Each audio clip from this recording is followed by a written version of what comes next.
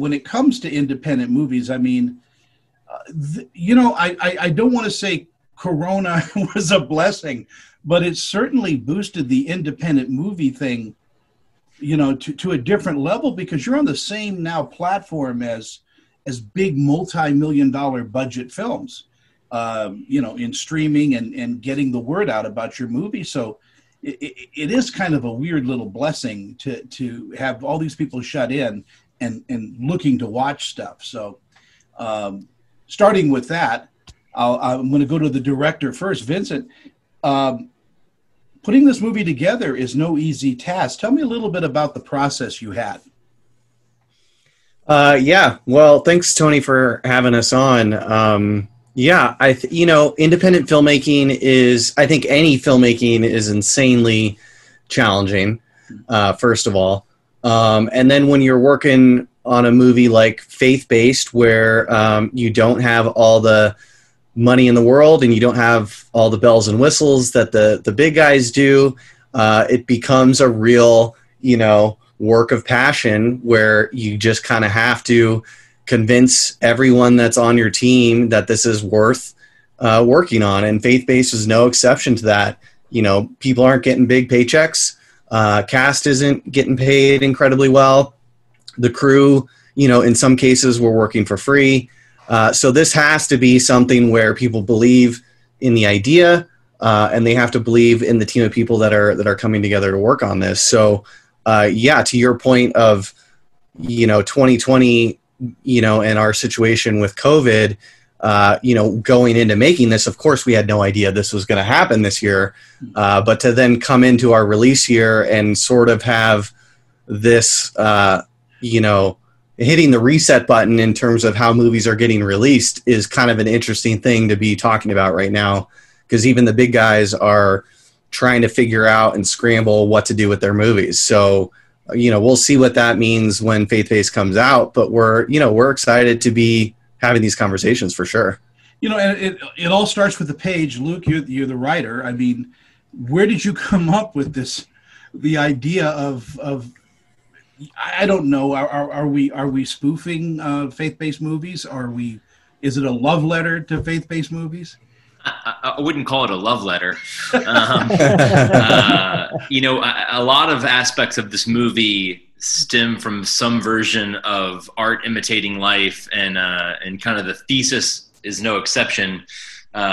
Vince and I, and Tanner was a producer as well. The first movie that I wrote and Vince directed was a horror comedy called Fear Inc. And we got really lucky with a great cast. It premiered at Tribeca, had this kind of great run, and we thought that very shortly after we would be creating the next Stranger Things or some massive studio movie. And a couple years in, when that hadn't happened, we're out there pitching movies and pitching ideas for TV shows. I at one point looked to Vince and said, we should just make a really bad Christian movie, cast Kirk Cameron in it, and then use the millions of dollars that we make to fund these movies that everyone's saying no to.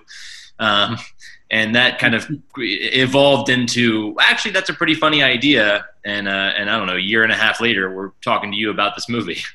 Yeah, and it is wickedly funny. Had you ever written or worked on a Christian movie before? Yeah, I have watched a lot of them, and all three of us come from some version of the evangelical Christian upbringing. My dad was a pastor, so while I haven't worked on a Christian movie, I was pretty familiar with the territory. When you put something like this, I'm sorry, I'm a little verklempt right now. I don't know why. But when we're really handsome, Tony. We're all very good looking. How good looking we are via. Yeah, I'm just blown away, and I'm confident. I'm a confident heterosexual, and yet we have that effect. Falling in love. Tanner, when you were approached with this as well, I mean, had you guys, obviously you guys have known each other, so there's an instant chemistry. Is there an instant shorthand as well when you're doing films? Oh, yeah. One of the most things, Vince and Luke and myself have known each other for years. We've collaborated a lot on different sort of creative ideas, whether they be funny ideas for short films or funny ideas for literally some silly internet skit we're going to put on Instagram, or like some of those pitches that Luke was even talking about. We have brainstormed a lot together, the three of us. And so when Luke first hit me up and he was like, hey, bouncing around this idea for this thing called faith-based, there's a lot of shorthand that goes into it after that, because it's like we kind of know what makes each other tick creatively. And so if Luke has an idea and Vince and I both laugh, then we know it's a great idea, and the same thing sort of vice versa. You do have a great cast in this, and of course, Jason Alexander, he's a terrific artist. But did you allow him some freedom to improv? I mean, was that there? It's interesting with Jason. Our approach with this entire movie was to do improv as much as we could on an independent film in the time that we had. But we shot everything in this movie with 2 cameras, and we'd essentially, get through what was scripted and then have the actors kind of do a version where they get to run with it. And Luke and Tanner, we were working obviously with them the most. So there's a lot of little bits and improv that ended up in the movie. With Jason, we approached it the same way. We said, hey, we're going to get through the lines, and then we kind of want to allow you to run with it. And the first time we said that in rehearsal, he looked at us and he said, I come from the school of Larry David, where he doesn't let you change a word. He doesn't let you change an to a the. So I'm going to stick to the words, but I'm going to give you a different variation of actions and how I perform it, which he did. And, there's an amazing moment between him and Luke where he, kicks him in the balls. And that was a Jason Alexander exclusive that he gave us in the moment, where he sort of, we were trying to block the scene, and we had one thing in our heads. And then Jason said, well, what if I do this? And he did it in rehearsal, and the entire crew laughed, and we're like, all right, let's do that. So that was the kind of improv he did, which was super fun. How much hair pulling did you have, Luke, with the script too? I mean, did it go through rewrites right up to the day of shooting? We were tweaking and changing throughout the entire shoot. We're as much as I'm proud of the script, I'm also wanting to make the best movie possible. So we would kind of get there on the day and very much open it up to the people playing the roles in terms of like what is the best version of this scene for them, whether that's tweaking a character or a story, or just having them have the ability to tweak their line to make it more comfortable. You know what I mean? It was very much a collaboration in that regard. And like Vince said, it was like, we love improv. And so we would kind of make sure we got what was necessary for the story and then kind of go crazy. And oftentimes we'd go way too crazy and it would never have a chance in hell of making the final cut. But every now and again you get a diamond in the rough in that scenario. And it was a lot of fun. Tanner, tell me about your co-stars. I mean, you have a really, really lovely cast in this, and everybody, you could tell that everybody was loving doing this. I mean, that's way in the back, but there was this really great feeling of camaraderie when you're watching the film. Yeah, the great thing about duking it out on the grind of being an actor or a creator in Los Angeles is that after a decade, you've got a lot of really talented friends. And so there are the Jason Alexanders of the world, the Margaret Cho's, the David Kegners, the Lance Reddicks, who are kind of like new to our circle for this film. But otherwise, everyone else is more or less someone that we know or that we'd worked on short films with before. And so sort of our core group, Marlon, Richard, and Carly, and then myself and Luke,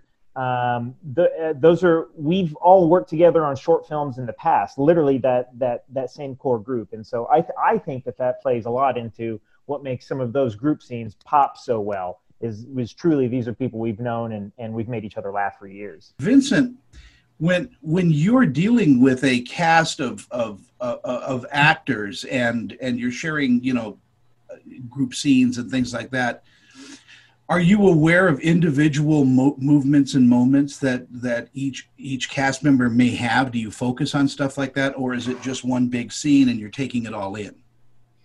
It's both. I mean, by the time we show up to set, we've been working with this story and talking about it and doing research for so long that, by the time we show up and we're working, I try to know the scene as well as possible so I can sort of have a macro view and make sure that we're tracking the story as we go, but also trying to be very in the moment and notice little things back and forth. And that's hard to bounce between those two things. But I think that's, the job of any filmmaker is to make sure we're catching those things. And the beauty of working with Tanner and Luke and having, created this thing from the start together, we had each other to bounce back and forth while we're on set, while we were in post-production. So if I was missing anything, these guys would jump in and go, hey, what about this? Or, did you notice that little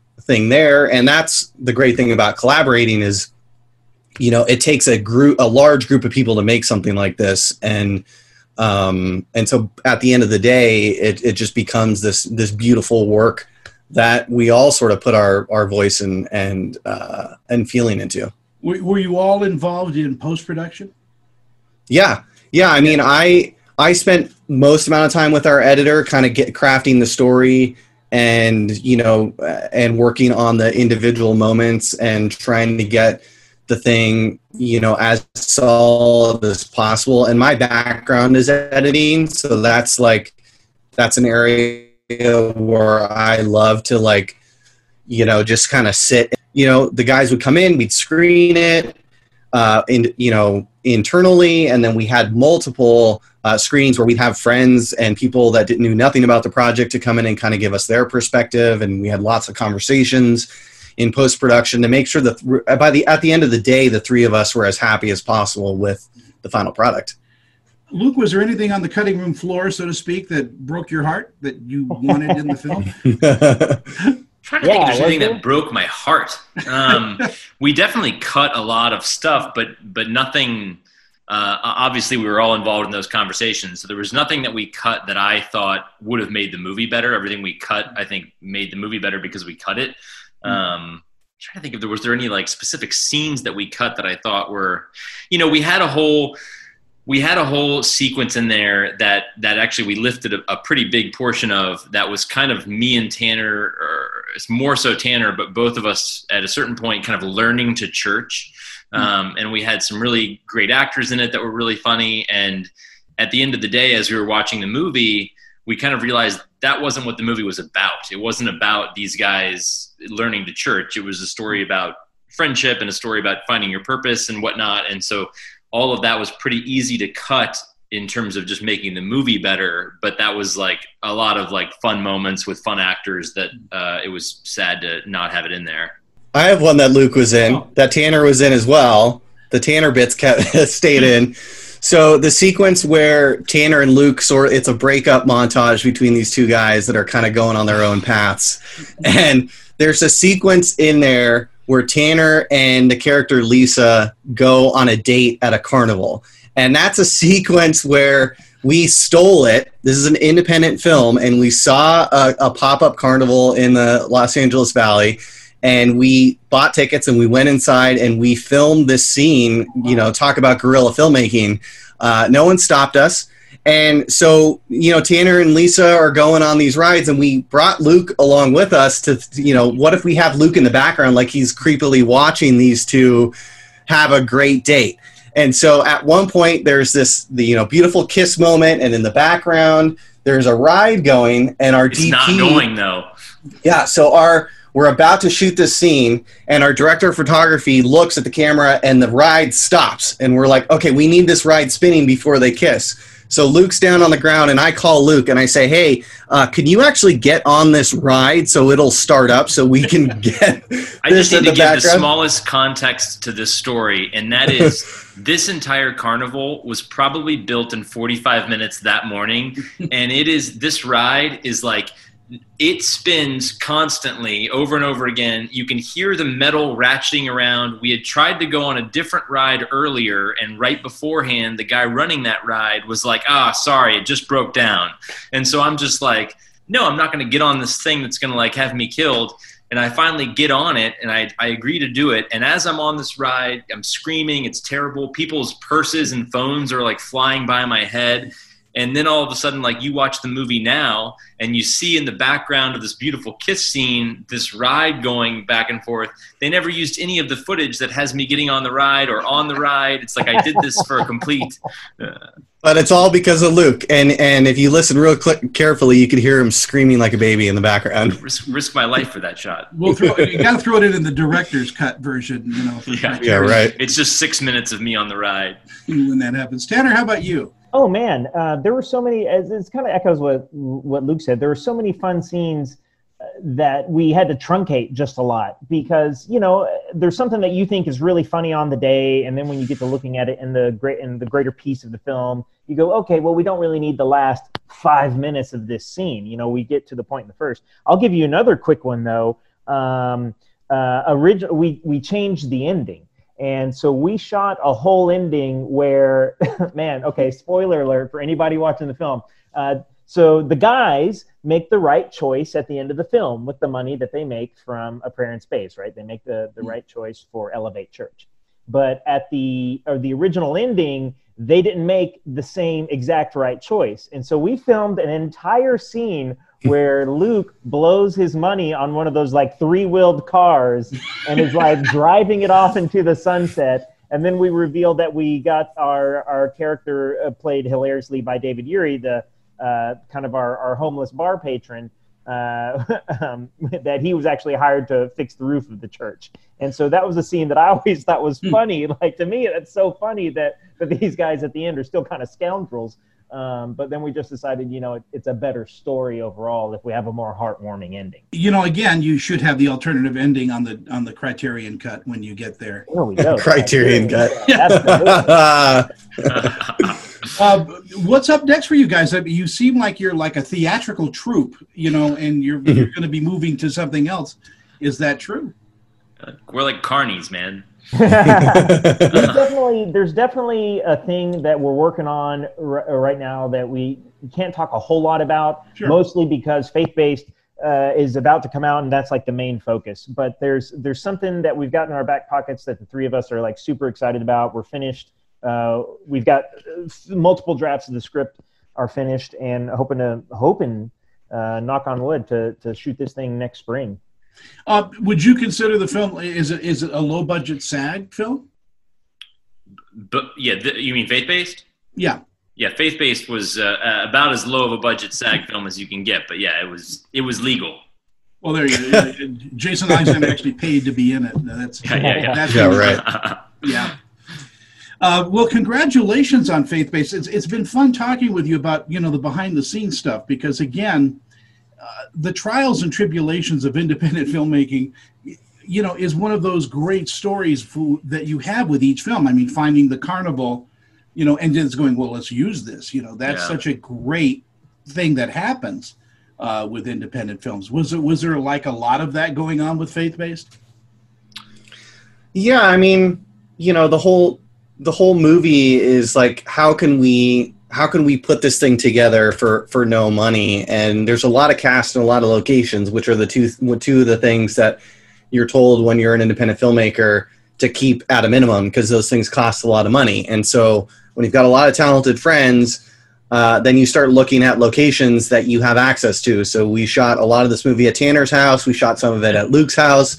We shot in my backyard. We shot at Luke's in-laws' house. We shot at the bar that the guys work at. So it's like literally, what do we have? What do we have that we can pull this thing together and make it work? And yeah, I mean, that's kind of the name of the game when you're making a movie like this. That's brilliant, because, you know, I think LA is much too savvy now about, you know, locations and things like that.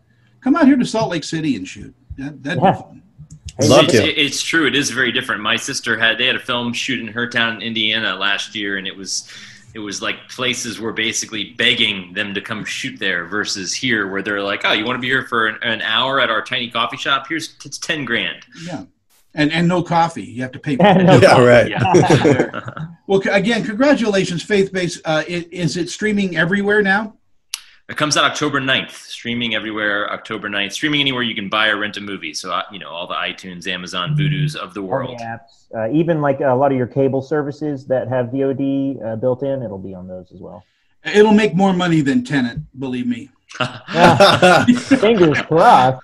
From Tony, your mouth to God's ears. Yeah. Well, Tony, if you're right on that, then I'm coming to Salt Lake City and I'm buying you dinner. Listen, it'll be my treat. And, again, it's just such a funny film. And I wish we could talk more about, how it develops. But I want people to enjoy it and not have every scene explained either. It's a comedy.